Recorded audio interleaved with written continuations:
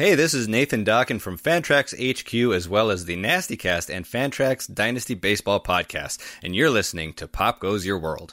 I'm Chris McBrien, and the pop culture from Generation X is everything to me. And I'm Derek Myers, and I'm here to educate Chris on the great pop culture of today's generation. Episode 103, Fast Times at Ridgemont High Movie Review.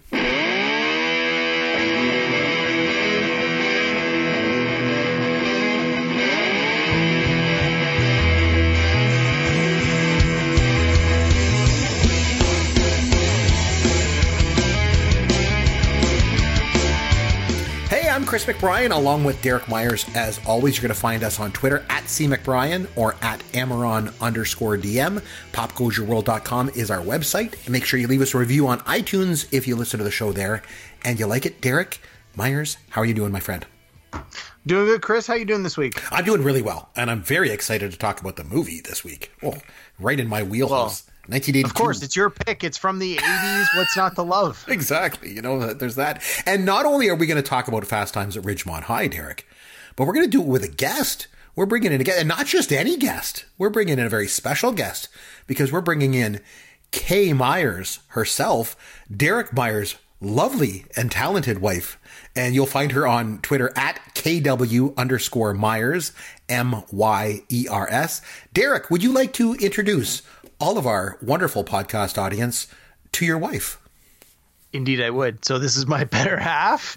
I can vouch for that. We've been married good answer indeed. We've been married for 16 years. We met in 1998 when we were both working at Blockbuster Video, and Kay is every bit the movie aficionado that I am. She is a pop culture expert.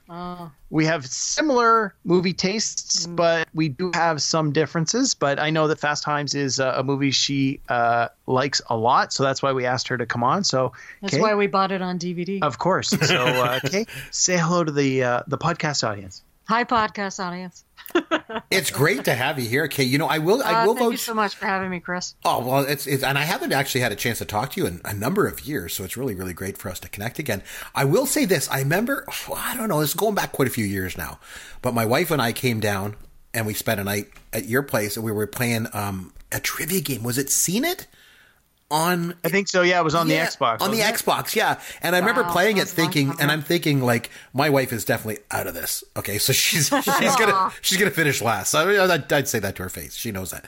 And I'm thinking this is gonna be a battle between me and Derek. And Kay won. Like, Kay kicked our butts. She really knows her stuff. Man, oh man. Yeah, I learned a long time. We used to do pub trivia from time to time. Oh, that stuff's great. I was always glad when Kay was on the team because I knew that she was going to beat me. As long as I didn't have to compete against her and she was on my team, I knew we were going to do well. So is anything, before we get into our movie, anything new and exciting going on in your life? So not so much in the way of pop culture, but I just want to say yesterday was a pretty good day for me. So I've been incredibly busy at work, like stupid busy. And then we had an opportunity last week at work where one of our committees was like, hey, it's Environment Week. We're trying to promote environmental behavior. And if you make a charitable donation to the I think it was the David Suzuki Environmental Fund of $20 or more, your name will go in the draw and you'll get a free paid day off work. Basically, you'll get an extra vacation day this year at any time you want. And so, hey, I'm a soft touch. $20 to a charitable donation. Why not? So I throw in my $20 and I ended up winning the draw. So I ended up getting a free vacation day. Oh, nice. Best $20 I spent all day. Fantastic. And then later that night, my Boston Bruins won the fourth game of the semifinals and advanced to the Stanley Cup. So I'm like, this day is just getting better and better. So yesterday was a really good day for me. Oh, that's nice. And you, of course, work in the financial field, we will say. Indeed, I do. Something from my work I would share with you is, and we've shared this before, you know, I'm a college professor. This is what I do. So I'm in class this week and I teach this one class, and it has to do with like personal branding. and I try to empower my students to really kind of take a look at their online branding, their offline branding as they enter the workforce, just really kind of trying to give them the professional edge as they head into the workforce. And so I'm giving a lecture on personal branding on Wednesday. And then I kind of throw it to them and I say, okay, listen, you've only known me for a week. This is only our second week together. And because we were talking about personal branding and they're like, well, it's really hard to like establish your personal brand. Like, how do you do that? And how do you know what you're all about? And I'm like, okay, well, I always put myself out there. I'm like, okay, well, you've known me for a week. So what can you say about me? When you look at me, when you think of me, what are some things that you think of? And I said, be honest. We're in a safe place here. We can talk. Let's just be honest. What do you think of when you think of me? What does my personal brand entail? And so someone puts up their hand and they say podcasting. I'm like, yes, that's a good one. I'm a podcaster. That's right. Anything else? Well, you teach it at the college. I was like, yes. Okay. So there's another thing that you associate with me. Another guy puts up his hand and says, well, I heard this about you like before I ever even met you, but I heard that you really like Star Wars. And I'm like, yes, that's another good one. Very good. And then finally this girl at the back puts up her hand. And I said, yeah, what else do you think of when you think of me? And she's like, well, like, don't take this the wrong way, but like, you're kind of a nerd. And I'm like, that's a bad thing. And I'm like, I fully own it. I said, I am a nerd. I totally am. And I'm cool with that. It's okay. And she's like, really, don't take offense. I'm like, I don't. I own it. I am a nerd. As my wife has often said to me before, she's like, yeah, you're a nerd, but you're kind of a cool nerd. For whatever it's worth. Sure. Justify it however you feel you have to, buddy. You are a super nerd. I am a total nerd. My wife says I'm cool. Exactly. So I got that, so I got that going for me. Because I was like, I said to her, the student afterward, I was like, I was fully expecting you to say that, like, I was chubby, Oh yeah, I think you're fat, I'm like, so the fact that I'm a nerd, I can live with that. No big deal. But anyway, on that note, what do you say we get started? Let's head off and do our movie. I mean, we love him, we hate him, we agree, we disagree. Freddie Mercury is the greatest singer who ever was. He is the greatest singer that ever will be. Some of the things in Freddie Mercury's real life were possibly X-rated. There is no way Rocky was a better movie than Taxi Driver. I love this idea. Probably the greatest film that's ever made. And I just picked it on a whim. And we can have a couple beers and we can play Escape from the Death Star. Walking in a winter wonderland. I try to pick something Christmas. This is a Fargan trick question! So I mentioned I wanted us to watch Fast Times at Ridgemont High, 1982 film. Love this movie a lot. And I don't know, is this going to be one of those movies that I loved, from when I was younger, and then we go back and take a look at it and just go, this is terrible. I don't know. So I want to take a look at this. Derek, why don't you take it away? I made you watch this movie. Did you watch it recently? Did you have a chance to watch it? Yeah. So I'd seen this movie before. Mm-hmm. I enjoyed this movie. From the best of my recollection, I enjoyed this movie, but I hadn't seen it in a long time, like probably almost 10 years.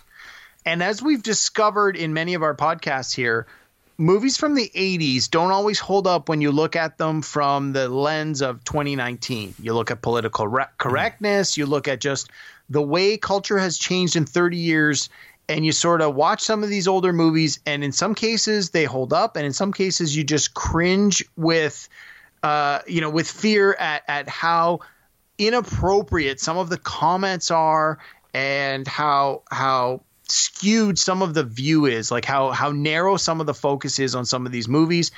And of course, again, we've talked about this a lot of times, how at the time, some of these things were perfectly acceptable, but now they are absolutely not acceptable when you look at them from today's lens. So if you get someone like Yancey, who's a younger person who maybe has never seen this movie before, who watches it for the first time, there's going to be potentially things that they look at, and you and I, as older people who have seen this movie many times, will laugh and think that's funny. And you get a younger person who watches it and says, not so cool, guys. You shouldn't be laughing at that.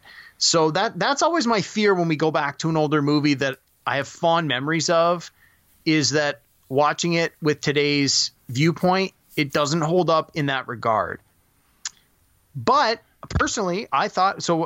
Kay and I just watched it earlier tonight, and I thought it held up well. I mean, there were certainly a few points that I'm sure we'll talk about that maybe don't hold up as well, but were sort of the sign of the times.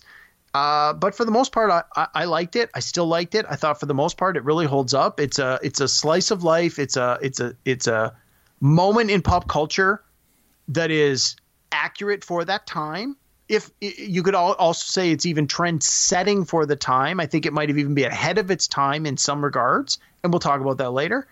But unlike something like Revenge of the Nerds, which really had a lot of problems when you go back and watch it, Right. I think Fast Times really held up okay. I think I agree with you, like, because, like a movie like Revenge of the Nerds, I'm glad you brought that up. Like, there were so many, parts of that movie where the comedy came from, picking on people and things that were just not politically correct. And, as we look back on it and go, like, you can't just laugh at the Asian guy because he's Asian. You know what I mean? Like, that's just not cool, right? But I think this movie's a little bit different. And to me, there wasn't a lot of parts of the movie where, remember in Animal House when Belushi was like spying in on the girls? Like, I mean, that's just not cool, But in this movie, I felt that, and I'm sure we'll get into this a bit more, and I'm sure Kay will have a lot to contribute as well.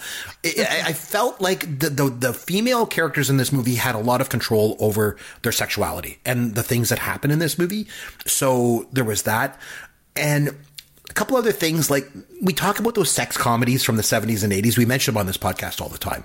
And this movie obviously draws on sex and raunchiness. And like when you think of movies like Animal House and Porky's, that's kind of what you think of with the sex comedies. But this one is right up there with those movies. But I don't think it's just raunchiness for raunchiness sake. Like it really, I think there's actually some substance to this movie. I really do. One big thing with this movie too is that, like, when I first saw this movie, I was way too young to see it. I think I was probably 13 when I first saw it. Like I said, way too young. And rightly or wrongly, back in those days, mostly wrongly, I guess, this is where we learned a lot about sex, was from movies, And this was one of the ones that kind of was a big educating thing for me personally. And I think a lot of other Gen X, men especially, with one of the scenes in the movie that I'm sure we're going to get to at some point. But Kay, I'd like your take on this. Again, you just had a chance to watch it recently. And the main question I'd like to ask is, number one, does it hold up? But more importantly, I think, is this movie sexist? Kay, what do you think? I don't really think so, no, because it's actually like more from the female character's point of view, especially the main girl, Stacy. Like most of the movie is from her point of view. It's about her and her experiences. So I think it's more female empowering, if you could say, for a movie from its day. Yeah, no, that's what I thought. It was funny when I watched this movie recently. I made my wife watch it with me, as I always do for this podcast, and she actually said, with Stacy's character, she's like, "Man, she's a slut." And I was like, "Wow!" But when you think about it, like she's the one that's kind of driving, everything that's happening in the movie, and she's the one that's, she's doing this. It's not like she's getting forced into anything. She is exploring her sexuality, as a young woman, and we're kind of going along on that journey as she does it. And the movie was directed by a woman, Amy Heckerling, yes. Right? Yeah. I mean, she also did Clueless, right? Yes, and she did Johnny Dangerously, which is one of my favorites from the 80s. European Vacation, and she did the Look Who's Talking movies too, but they say they sucked.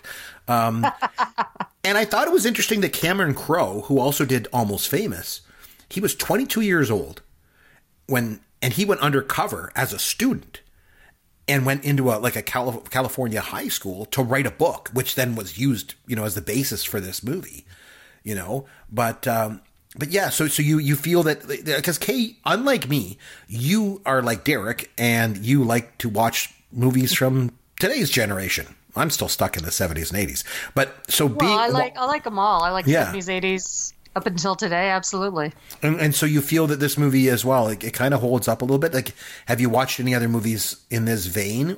A little while ago, Derek made me watch American Pie, which I think was one of the very few sort of sex comedies from the millennial generation, right?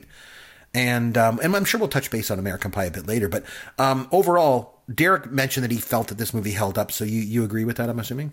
Yeah, I think so, because like Derek and I were also talking about how there's the like mentor-student relationship between two girls, like the older girl, Linda, who is Phoebe Cates, Right. and the Stacy character. So, like, the older girls, instructing Stacy on sexuality things. So how to give and how to do sex properly, and how long it should last, that kind of stuff. So And how much comes out.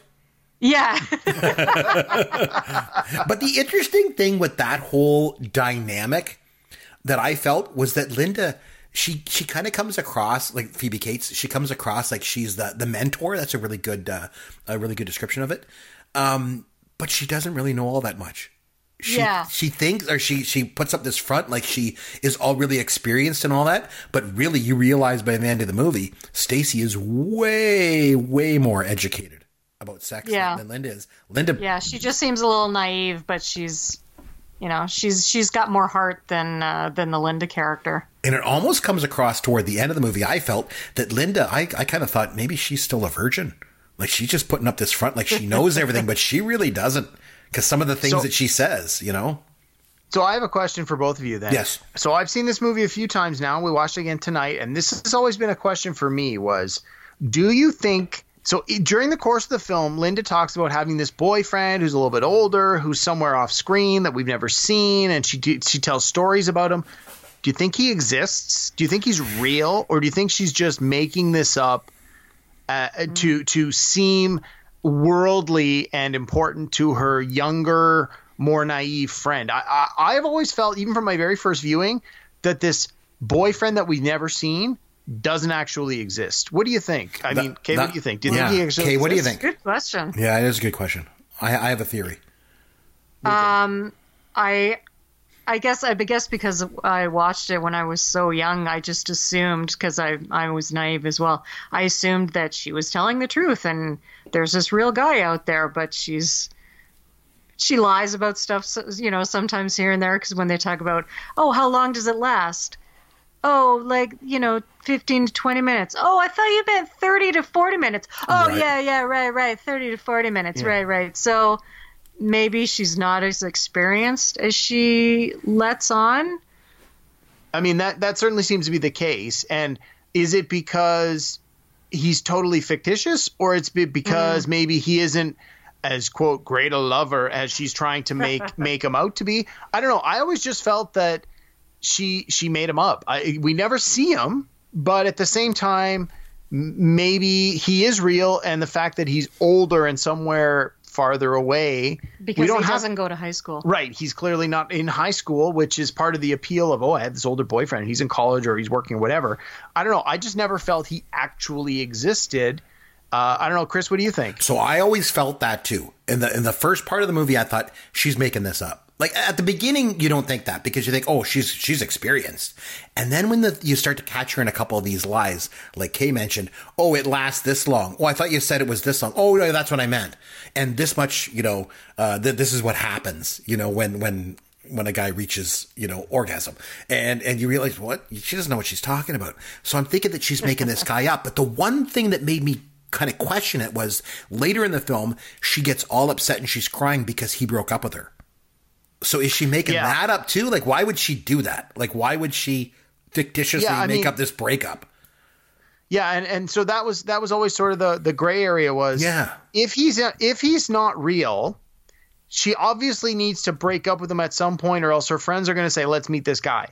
So you expect the fact that at some point she's going to break up with him, or he's going to break up with her. But the fact that she actually cries genuine tears and seems to demonstrate an emotional response appropriate for someone who has been dumped by a real person brings the question back around of, well, maybe he is real. So that's sort of been why I've always been the gray area, is at the beginning, sort of, you watch the first half of the movie and you sort of think, oh, this guy, she's lying.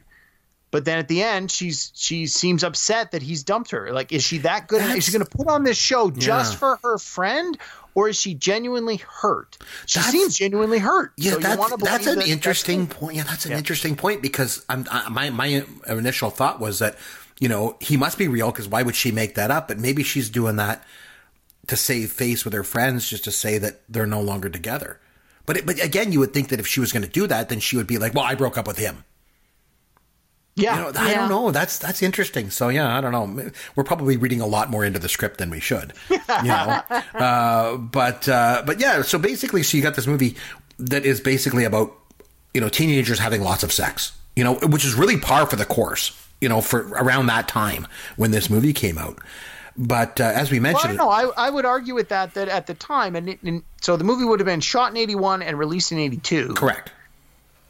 I would think that at the time, this was not something that you saw in every single movie. Like, to me, this was more of the trailblazer. This was the first movie to deal with these topics in this serious way, and it sort of paved the road for other comedies and other movies that came after it to deal with some of these topics. But we talk about things like teenage pregnancy and abortion and premarital sex and the absence of birth control and things like that. Like, these are big topics.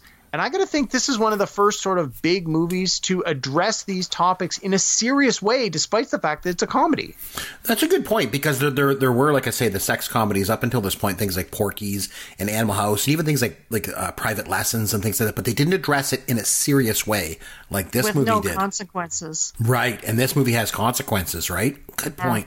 So that kind of made it a bit of a trailblazer. That's for sure. I wanted to just to talk a little bit about the cast, because I think that's an important part of this movie.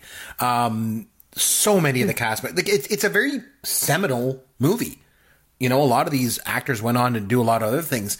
So a couple of the cast members I want to talk about. Judge Reinhold. So although he's become somewhat of a punchline, you know, especially with those god-awful straight-to-video movies that he made. But, you know, for a while there, he was looking to be a bit of a breakout star. I mean, like, he was the Beverly Hills Cop. You know, people always think it was Eddie Murphy, you know, and he was obviously the star of that movie, but the actual Beverly Hills Cop of the title was Judge Reinhold, right? So Judge Reinhold and his partner. Well, yeah, I guess, you know, with Taggart. The Olga Taggart, yeah. But Judge Reinhold was great in this movie too. So, like, he was a guy that... he was like the main male senior cool guy from high school who everybody wanted to be and everybody wanted to be with. Well, because he had the cool job, like he worked at All American Burger, remember, and Arnold wanted to get in there and all that. And then What's the secret sauce at American Burger? Exactly, ketchup and mayonnaise. That's right. And then he also went on to an episode of Seinfeld. Remember, he was the close talker. Oh yeah, the close talker. Yeah. So he did that, but it seemed like for a while there he was like going to be on a very big sort of upward arc with his career, and that just never really happened. But one that certainly did go on to big things was Sean Penn. And I only ever see him as Spicoli, and anything I see him, I just think, that was my skull. Like, I can only hear, you know, the stoner voice every time I see him. And it wasn't even his first movie, right? No. Because Taps he did before that. And actually, he originally auditioned for the part of Brad, of Reinhold's character. And the director was like, no, man, you're Spicoli. And the thing is, for me, like, I've always thought Sean Penn was a total jerk. The whole Madonna thing. Remember, he was like chasing that reporter and all those like assaults that he had. His whole public persona is basically just one big jerk. Remember when Chris Rock hosted the Oscars and he made a joke about Jude Law being in like every single movie that year? And then, like, the whole show goes on and it's near the end. And then Sean Penn comes out, like, to give away an award. And then he starts digging into Chris Rock. He's like, oh, you know, Jude Law is one of our greatest actors to answer our host. And, like, Sean Penn's a jerk, you know. but he's gone on to be, like, a hugely influential actor. 2-time Oscar winner. Yeah, so. Very successful. Mostly with the critics, though. I still don't think audiences really like him very much. I don't know. Maybe that's just my take, but you know, he was big. I don't know. When we just rewatched this today, I found every time he was on the screen, I was laughing at all his dialogue. I don't know if it was just the idea that it was this stoner surfer guy from the 80s and just the concept of that kind of character made me laugh, or knowing what he becomes later made me laugh. But I found every scene he was in made me laugh in some way. I agree with you. And for me, it was his throwaway lines that always got me. Like, there's the scene where he's having the dream and he's being interviewed as a surfer, and the guy's like there in the suit and he's interviewing him. And then he's like doing the interview, and then in the middle of the interview, he just turns. He's like, "Where'd you get that jacket?" Like, he just has the throwaway line. And the guy's like, "Whatever." And then when he goes into, remember when they went into the morgue, and he took the class in there, and then like the teacher, I think it was Mr. Vargas, turns to him and goes, "Are you in my class?" He's like, "I am today." Like, just these throwaway lines. I agree with you. Like, he was really funny in that movie. Stayed in character the whole time they shot the film too, eh? Like, he stayed in character. Well. He made him call him Spicoli. Like, he's a method actor, right? And this is one of his first films. But yeah, his character was good. And did you notice anybody little cameos of any other actors? Did you know? I'm sure that you picked up on them, or especially early in the film.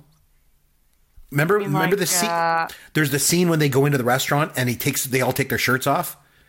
And Brad has to come over. Yeah, Eric Stoltz and Anthony Edwards. Yes, and Nick Cage, right? So, and Nick Cage. Yeah, so those guys, like Nick Cage, that was his first movie he ever did. Pardon me, Nick Coppola, as he's credited in this movie. Well, yeah, because he was Nick Coppola at the time, and they used to make fun of him on set. Yeah, and they would make all these jokes because they were like, you only got this job because because your uncle. So he changed his name to Nicolas Cage. Forrest Whitaker. Obviously in this movie as well. The only person of color with a speaking role. There you go. He's another one that went on to win an Academy Award. You mentioned Sean Penn. Forrest Whitaker. And Nicolas Cage won an Academy Award too. There's 3 of them from this movie that won Academy Awards, right? Is there 4 winners? 4 winners if you include Cameron Crowe. That's true.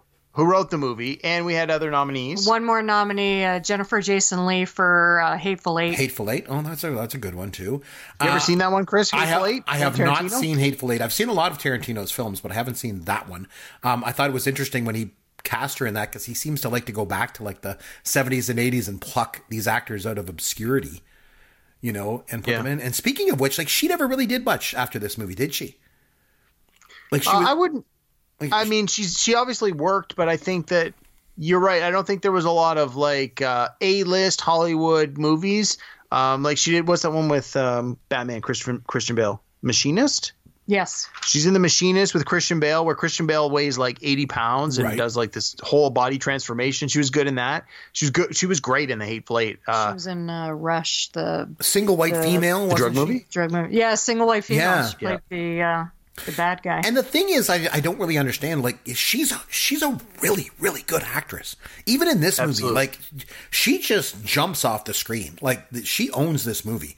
And for such a young actor to do that, like, I thought she was a really talented actor. I remember when I first saw this movie too, on a personal note, I really liked her because she looked just like this girl at my high school that I had this major crush on.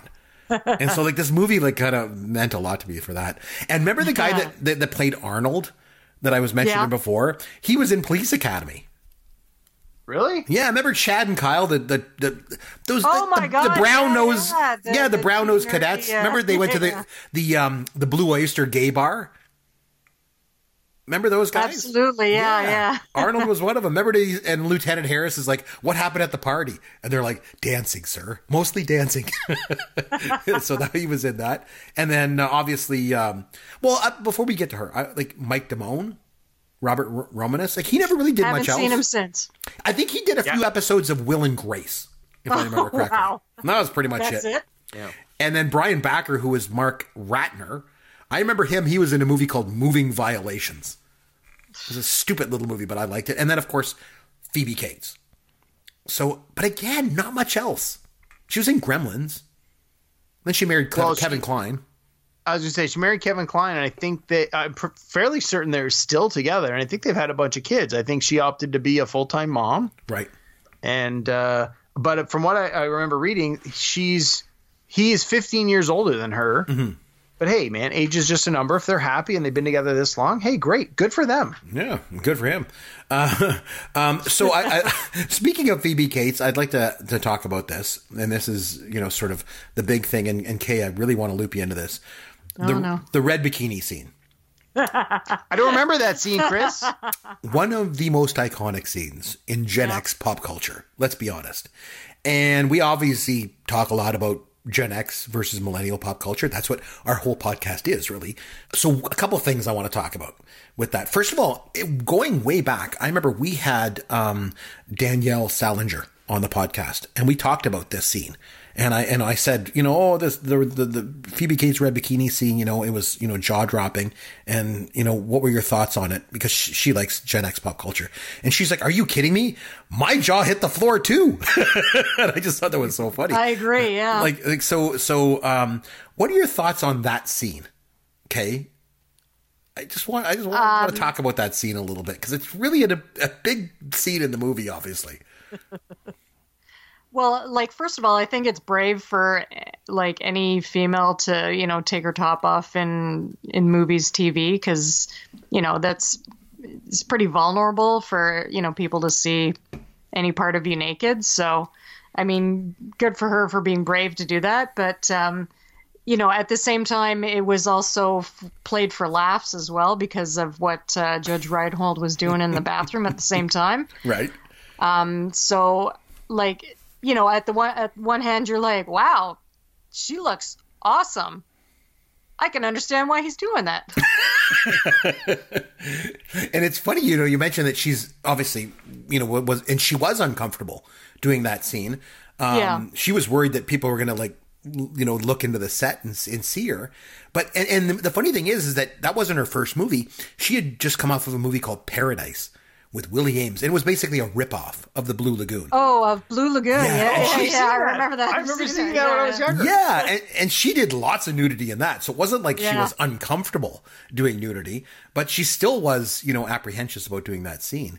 But I think maybe that's part of what makes that scene so non-exploitative, if I can say that, is because of what happens right after it. It's really the guy that gets, is exploited in that scene in a way, It's so funny.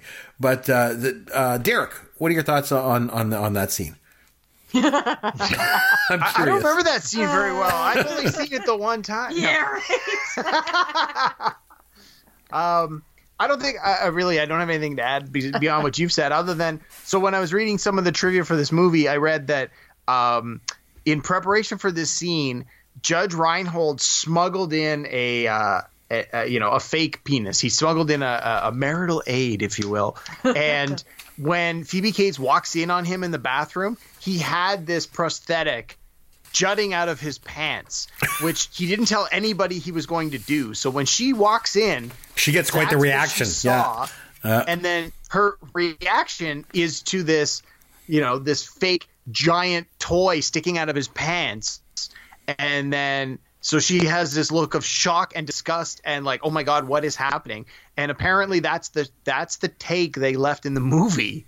So whether or not that's true, that's what I read it on the trivia, and I thought, it made me laugh to think about it. And I think that speaks to what Kay says. It's like, yeah, you have the scene starts with, this young, beautiful girl coming out of the pool and baring her breasts, and you think, oh my God, this is exploiting this young woman. And then it quickly turns into this very embarrassing scene for this young man. So, I think it sort of bounces very quickly from one end to the other. I mentioned before that, back in those days, the only way that we could really get educated about sex a lot of the time was watching these kind of movies. It really was. Like, we didn't have the internet. Like, I remember when Yancey used to be on the show, he's like, Chris, when I was growing up, I could just pick up my phone, go on there and just look at anything, and just get educated that way. We didn't have that opportunity when we were growing up. Like, I didn't. So watching. Yeah, you had to buy the VHS tape of Fast Times at Ridgemont High, fast forward it to this scene. Exactly. And then pause it on Phoebe Cates taking off her top. Basically. Nobody ever did that. Nobody ever did of course that. Yeah, right. I've heard that's happened before. I wouldn't know, of course. But that's about it. You know what I mean? Like, it was such an important.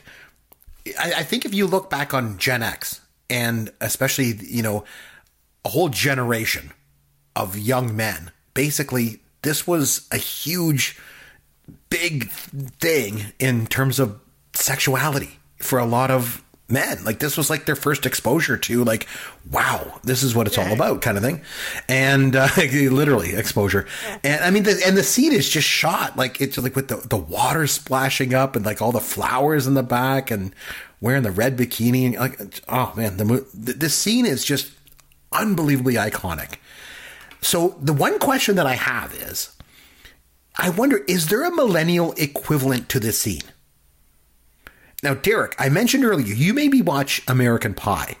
Yeah, I was just thinking that. And I thought, Shannon Elizabeth's scene? Yes. Yeah, that's what I was going to say, where she has Jim dance for her on the and then he tries to cover up the webcam and then it falls off and all the people are watching on the internet while he's dancing. I think that's probably, in my opinion, I think that's probably the closest thing you have to a more I mean, that's 99, so I guess that would technically be millennial, but that's the one that comes to mind for me. I don't know. Okay, can you think of anything newish that sort of falls into that vein? Oh, man. Like the Hangover movies were sort of the biggest raunchy sex comedies that I can think of, sort of past American Pie, but I can't think of a single scene that has that sort of sexuality, erotic, sort of uncomfortable, yet you want to look. I don't think there was really anything like that in the Hangover movies. I think the American Pie, Shannon Elizabeth in the bedroom is probably your closest thing. And I don't necessarily know if it was better or as good, but I think for the next generation, that's probably your closest thing. It was pretty good. Think of anything else? I can't think of a more recent movie at the moment. No. And like I said, when we reviewed the American Pie, that scene was pretty good, for that, but it wasn't the same as this. And it just, going back to what I said before, like, millennials could find this, they could get educated in a number of ways. Yeah. Like, this was all we had, and for me as a young man, I was just a teenager. I was like 13 when I saw it. Like, seeing this was just eye opening. And the other one that stands out to me was there was a scene in a movie called Private Lessons. You ever heard of that movie?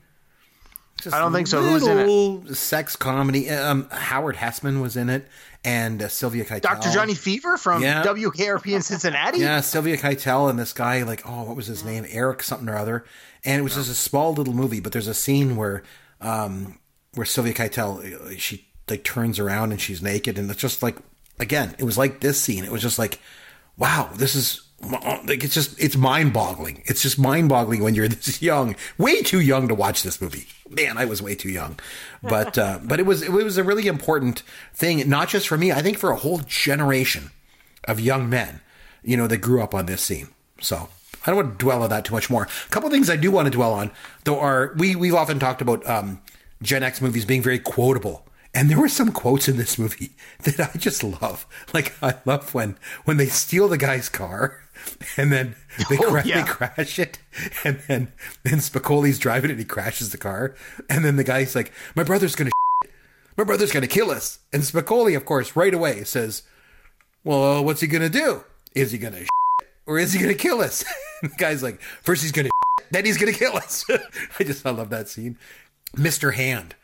I was going to say, we definitely have to talk about Mr. Hand, but before we do that, the quote that I always remember from this movie is, no shirt, no shoes, no dice. Yeah, that's a good one too. And that's at the beginning with Eric Stoltz and Anthony Edwards in it. So, but yeah, Mr. Hand. Oh man. And Mr. Hand was like so perfect in this, and he's another one. We were talking about the cast earlier.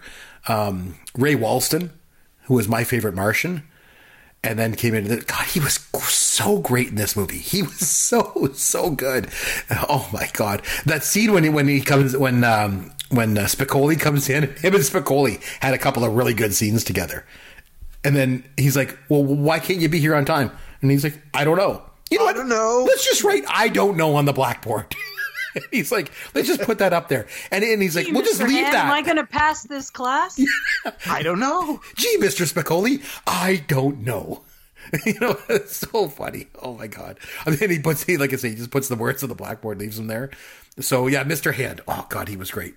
And so now, Chris, I read in the trivia that, so sorry, what was the actor's name? Ray Walston. Ray Walston. Yeah. So he was in the TV show My Favorite Martian, and apparently had been basically typecast as actors often were in that generation, and was unable to find significant work when the show finished. And then this was sort of the first time he had an opportunity to play something vastly different. He played Mr. Hand, And after this movie, because of its success, he had a lot of people afterwards, younger people especially, that would like come up to him on the street and be like, "Hey, Mr. Hand."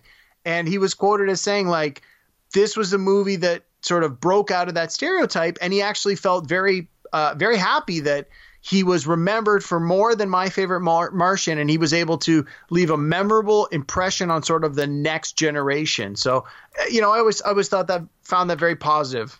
And he wasn't actually the first choice. Oh, really? Who was the first choice? From the Munsters. What was that guy's name? Oh, the guy who played Herman Munster. It was Fred something. Was it Fred Gwynne? Fred Gwynne, wasn't it? So Fred Gwynne, I think they wanted Fred Gwynne to play this part, and Fred Gwynne took one look at the script and said, "There's no way, I'm not doing this. It's just it's too sex. Like there's just too much sex. It's too raunchy." So then they wanted. He didn't want to say, "What are you people on, dope?" Exactly. So they got Ray Walston. I thought he was great. I thought Mike Damone had a couple of really good quotes in the movie. Remember the scene where he's got the cutout of Debbie Harry, and he's trying to he's trying to tell like Ratner about how he's like, here are my 5 rules. Exactly. And the rules are this, you do this, you do this. And he's like, order for both of you. It's a classy move. Remember, he's like, the lady will have the linguine and white clam sauce and a Coke with no ice, and he's doing all that. It was great. And whenever possible, put on side 1 of Led Zeppelin 4. and then it cuts to them in the car and he's playing, and then he's got Kashmir on. He's got Kashmir on a totally different album, right? Yeah. But again, that to me sort of emphasized this whole idea of, parallel to the female characters where you had sort of the mentor, mentee, the older girl, the younger girl, and then you had these two guys, sort of same idea. And in both cases, I felt in both cases you had this mentor who didn't necessarily know what they were talking about, especially with the guys. The guys seemed that even more way off base where, the older guy was sort of spouting off these things, but it's clear he didn't have any idea either. He was just trying to impress his friend by throwing out this BS. That's a really interesting point, because on the one hand, you got the girls with the mentor and the mentee, and the mentor doesn't know what she's talking about. And the same thing on the guy's thing, because he comes off like he knows everything, but he really doesn't. And the reason why you know that is in the scene when they're having sex, him and Stacy are having sex, he says to her, 10-minute Damone. Yeah, I remember. 10-second Damone. Remember, he says to her, he goes, "Uh-oh, I think I came." Yeah. And it's like, well, even when I watch this movie, I'm like, I'm not the most experienced human being in the world with this stuff, but I think Like, how do you not know? Like what the hell's going on? Talking about the male characters here, I mean, I think the Damone character he's a jerk. No, I don't think he's a jerk. He's a jerk. He thinks he knows everything. He tries to, educate his friend with all the wrong notes. He impregnates this girl, and he's just a jerk in every sense. He doesn't do anything that he says he's going to do, even though he might at first try to. He doesn't. But I think you have to balance that off against the positive role models where you've got, what was the brother's name? Bradley? Mm-hmm. Yeah, Brad. Yeah. So you have the brother who, you're not really sure what to think of him. It's like Kay said, at the beginning of the movie, he seems to be like the, a popular guy. He's got his own car, people looking up to him. He's getting his friend the job at the All-American Burger. And then he starts to go on this downward spiral where he gets fired and he gets this job he doesn't like, and he's embarrassed by having to make this delivery.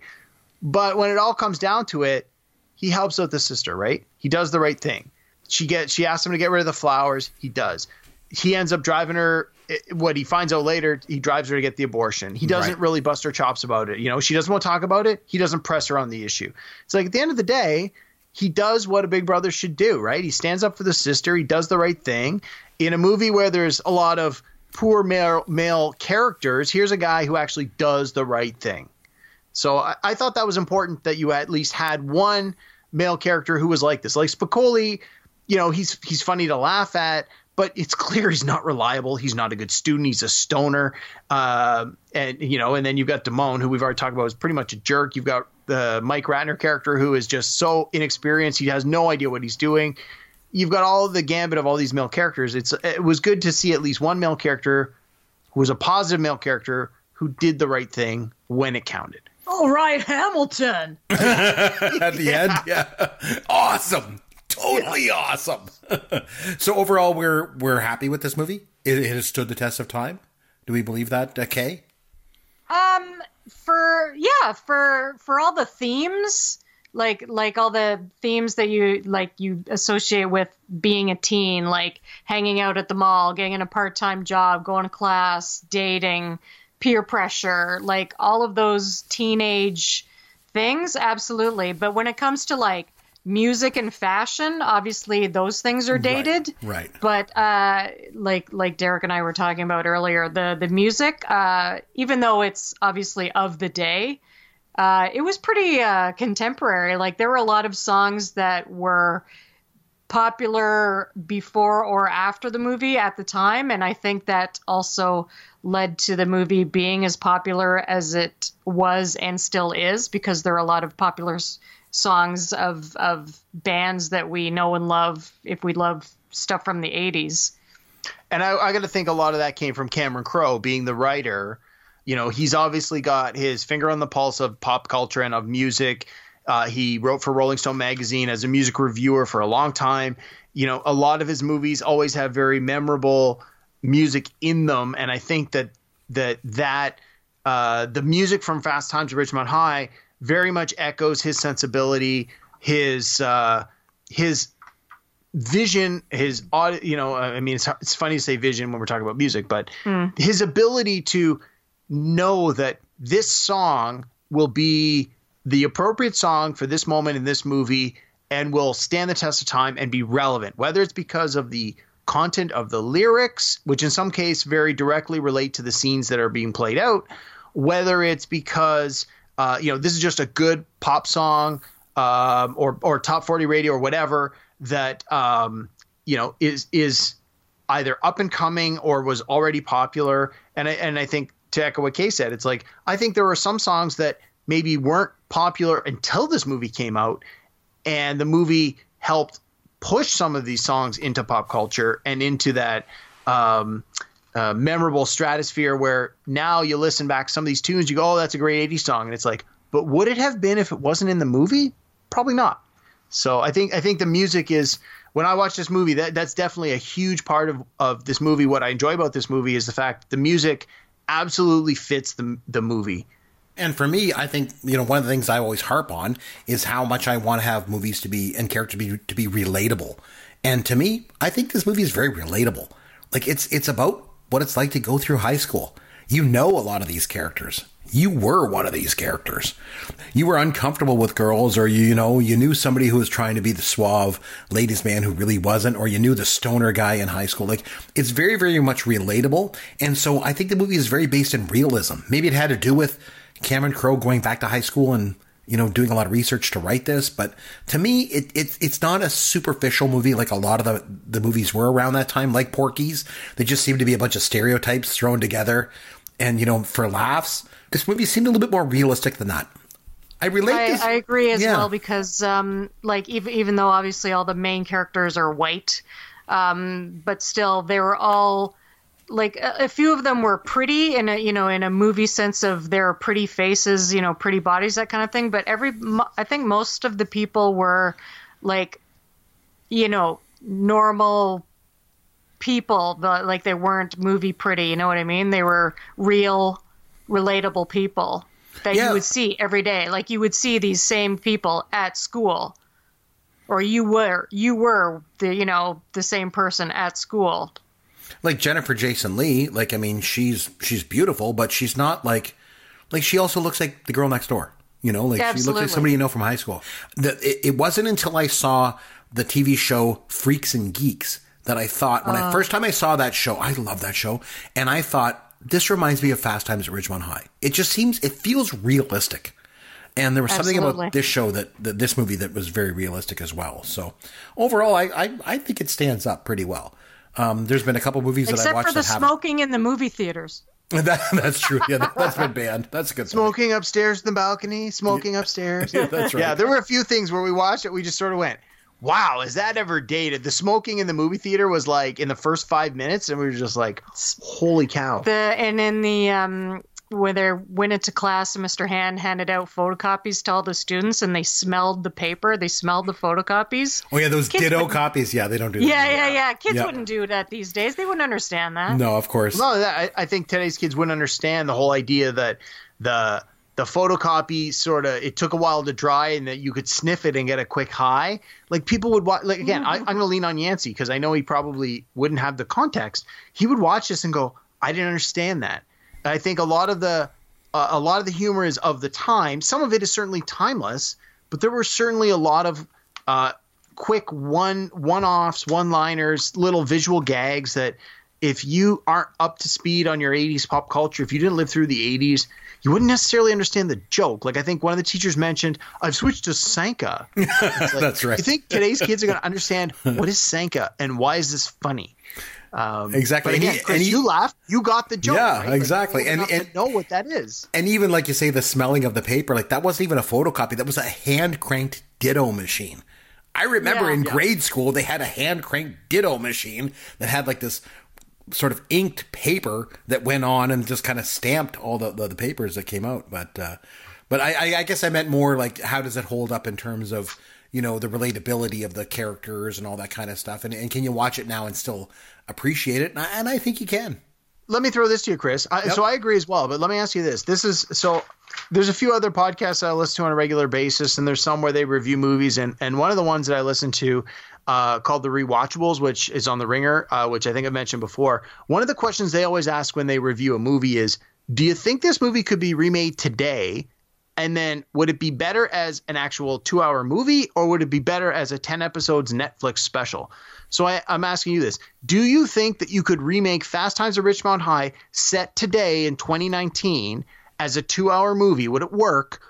Or would it work better as a 10 episode Netflix? Or you just think this is of the time, it's not going to work to the level it worked in 1982 and just leave it in 82? What do you think? That's a great question. I would say no to both. And they can't remake it as a movie, and they can't remake it as a Netflix special. And here's why. Because everything that I've seen done recently, they've got to cram it full of these gorgeous people. And this movie didn't have that. Kate just mentioned that, and Kay and I were just talking about that before, about how some of these characters, they just look like regular people. And instead they just cast really good actors. And now, like when I watch a show like Riverdale or something like that, they're all these like beautiful people, and they're not as realistic. I don't know. I think that back then there was more of a realism, especially in this movie. And so for that reason, I'm not saying they couldn't remake it now, but they wouldn't remake it right. I think it's possible. I mean, obviously kids, millennials, whatever these days are a little more sophisticated. So they've experienced a lot of these issues already, but I could see it as like a Netflix, like limited run special possibly. But again, like it would have to be updated to the now, like, you know, the main characters maybe, of color or transgendered, or, you know, they're dealing with same-sex relationships, you know what I mean? Like it would have to be set into contemporary times now. But yeah, I could see it as a Netflix special. So maybe it would. Anyway, so I think we pretty much covered all the aspects of the film, and we've done a pretty good job of it as well, I'd say. On that note, what do you say we have some fun with Caveman? So over to you, Caveman. Take it away. All right. So what do you got for us tonight? What do you want to do? Fast Times at Ridgemont High, as we've clearly established, is a teen comedy, one of the arguably best teen comedies. And so I've dug into the vault and picked out, 10 or 12 teen comedies that have come out in the last, 30 years. Some from the 80s, some from the 90s. And I'm going to give you a one-line synopsis of the teen comedy in question. And I need you guys to try and jump in and give me the answer. Should I wait and give Chris some time before if you think the answer is from the 80s, give Chris a chance. If it's from the 90s, I can tell you now, he won't get it. So jump in as fast as you can. But let me finish the question first. All right. Chris, is that fair? Well, sounds good to me. All right. In no particular order. Okay. All right. So, first question. This is for Kay. Oh, okay. In this 2010 teen comedy, Emma Stone plays a clean-cut high school student who relies on the school's rumor mill to advance her social and financial standing? Okay, what's the answer? Easy A. You got it. All right, good to go. Chris, have you seen Easy A? No, but I think I could have probably guessed that one. I've heard of it, so. All right. This one, actually, Chris, I think you might have actually seen this one, even though it's a newer film. So give Chris a chance, just in case. I will All right. remain quiet. In this 2007 film, two codependent high school seniors and their friend McLovin are forced to deal with separation anxiety after their plan to stage a booze-soaked party goes awry. Chris, do you know the answer? I do. It's super bad. Yes, there we go. And I know it because, I mean, that is like basically a 70s and 80s movie right there. It is. Yeah, It's pretty it's very good. much in Yeah. that same vein. All right, we'll have to review Superbad at some time in the future, Chris. I really love that movie. Me too. All right. I like it. Okay, next question. Yep. In this 1995 remake of Jane Austen's Emma, a rich high school student tries to boost a new pupil's popularity, but reckons without affairs of the heart getting in the way. Can I guess it? Is it 10 Things I Sure. Hate About You? Nope, that's wrong. Clueless. Clueless. Kay's got it. Oh, there you go. Good one. Got Ant-Man. Yes, starring Ant-Man, for sure. Next question. In this 2006 indie film, an offbeat young woman faced with an unplanned pregnancy makes an unusual decision regarding her unborn child. I know, it's Juno. I love that movie. I like that movie too. It was really good. Yep. I think I've told you this before. Jason Bateman. is Jason just Bateman, nice. Perfection. So I saw Juno at its international premiere at the Toronto International Film Festival. And later that same day, I saw the premiere of No Country for Old Men. Oh, geez, what? So, I mean, two very different films, but two Opposite, awesome films yeah. to see on the same day, both of them having their international premiere. It was a good day at the film festival for me that year. All right, next question. Okay, Chris, this is right up your alley. All right. If you don't get this, Oh, geez. I'm going to be very disappointed in you. In this 1985 film, a teenager played by John Cusack has to deal with his girlfriend dumping him among family crisis, homicidal paperboys, and rival skier. Is it Better Off Dead? $2. $2. Yes. I didn't ask for a dime. I don't have a dime. I didn't ask for a dime. I asked for $2. $2. Yep. Hilarious. Yep. That one's also for my buddy Jamie. He loves that movie. Nice. All right. Next question. Again, Chris, you should get this. It's from Okay. the 80s. This 1986 classic. A high school wise guy ditches school with his best friend and his girlfriend while they try to elude capture from their high school principal. Oh, come on. Oh, please. It's Ferris Bueller's Day Off. Hey, there we go.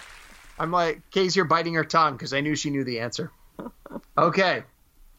You might actually get this one too, Chris, from the 90s. I'll try.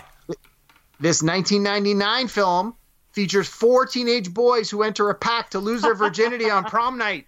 You better know this one. 4 teenage boys enter a pact to lose their virginity Oh, by prom night. Oh, it's American Pie. You made me watch it. Hey! There we go. Reviewed on this podcast only a few weeks before. Okay. This one's for Kay because I know No. Chris won't get this at all. Okay. But Chris, hey, show her up if you can. Okay. In this 1998 film, high school seniors attend the last party of the year where Amanda Beckett, played by Jennifer Love Hewitt, finds a discarded love letter written by love-struck Preston Myers, played by Ethan Embry, who never expects her to read it. Oh man, I can picture the picture Yep. on the DVD. Chris, any idea? That's a movie I never want to watch. All right. It's called Can't Hardly Oh, Wait. Can't Hardly Wait. Hardly Yeah, Wait. yeah, yeah. It was actually pretty good. Can't sit through it. All right, there you go. All right, here's another one that's for Kay, because I know Okay. Chris will get this. Jeez. This 2006 film, a high school slacker played by Justin Long, who's rejected by every school he applies to, opts to create his own institution of higher learning. Jeez, what's the name of that one? Yeah, I know the one. I've seen it. It's pretty funny. Chris, any idea? I have no clue. Of course not. That's not a high school one though. That's more a college one. Oh, boo-hoo. Okay, it was called Accepted. Right. It actually features very a funny college cameos one. from Lewis Black as one of the professors. All right. This 1997 film features a nerdy outcast played by Grey's Anatomy. Pardon me. Hold on. I got the date wrong. Okay. This 1987 film features a nerdy outcast played by Grey's Anatomy's McDreamy, who secretly pays the most popular girl in school I know this. $1,000 to be his girlfriend. It's Can't Buy Me Love. Good job. All right. That movie does not hold up. We watched that recently. My wife Really? and I. Yeah, it doesn't hold up. It's awful. No? No, it does not. All right. Okay, last question. Nope. In this 1989 comedy classic, Roy Dobler, played by John I Cusack, love this movie. is a noble underachiever who falls in love with a beautiful valedictorian the summer before she goes to college. It's got my favorite song. Chris, do you know the answer? Is it Say Anything? It It is Say is. Anything. Yep. It features Kay's favorite song, which is... In Your Eyes, Yep. Peter Gabriel. Yep. In, had that the at our boombox wedding. At over her his wedding. head. Yep. Yep. Yep. All right. You guys did pretty good on that. There was a Not few I bad, stumped eh? you on, but yeah, for the most part, the ones in the 80s Chris got. The ones in the 90s, Kay got most of them. Oh, so there you go. Yay. All right. And speaking of Kay, you can find her on Twitter at KW_Myers. And Kay, thanks a lot for joining us this week. Really appreciate it. Thank you so much for having me this time, Chris and Derek. And you know, just thanks for loaning Derek to us every week for us to do this show. We certainly appreciate that. My pleasure. So in a future episode, not the next episode, but in a future episode, Chris, I know you have not seen any of the movies from the Alien franchise. No, I have not seen a single one. And those are some of Kay's absolute favorite movies of all time. I think if I remember on a previous episode, you mentioned that you had told Kay that I had never seen any of the Alien films, and she just hated me. No, I said unfriend. That was it. That was it. I don't like that guy anymore. At some point in the future, we will watch Sure. Alien and or Aliens. And sure. when we do, we will definitely have Kay on because she knows more about those movies than both of us put together. We could do that. But for our next show, I'm going to nominate a movie for you. Okay, what movie do I have to watch? This is I have to watch. Academy Award Best Picture nominee from 1997, Okay. The Full Monty. Oh, wow. I have not seen The Full Monty. Come on. Nope. Well, let me just tell you, there's a reason it was nominated for Best Picture, and I'd be shocked if you don't enjoy this movie. I'm not going to say that you're going to love it, but I really hope you do. But I think there's a lot of redeeming qualities. This movie holds up. I've watched it a bunch of times. I've watched it quite recently, and We laugh every single yeah, time. there's a lot of it's quotable. There's a lot of jokes that are highly memorable. It's I really British, think that- isn't it? It's like a British movie. It is. Yeah. Yeah, no, I really like it. It's definitely a movie that I could watch anytime it comes on TV for sure. And it was actually a new release of Blockbuster Video when Kay and I first met. Oh, well. Not long after we met. Yeah, It's a very special movie. Nothing like having a movie that sort of reminds you of your early days together than one in which a bunch of men reveal their Johnsons. Oh, my. Yeah. Yeah, so that's always nice. So yeah, I will definitely watch The Full Monty before we do it. We're going to take a couple of weeks off because we've got something going on next week. So we'll be back in 2 weeks, right, to do that show. But I will watch The Full Monty, and we'll come back and watch it, and we'll review that show together. Like I said, you can find Kay on Twitter at KW_Myers. You'll find Derek at Amaron_DM, and you'll find me at C. McBrien. Again, popcultureworld.com is our website. You'll find all the information on there if you want to reach out to us or send us an email or anything. And make sure you leave us a review on iTunes. We'd obviously appreciate that. But until next time, this is Chris McBrien for both Derek and Kay Myers saying thanks for listening to Pop Culture World, the pop culture podcast for the generations.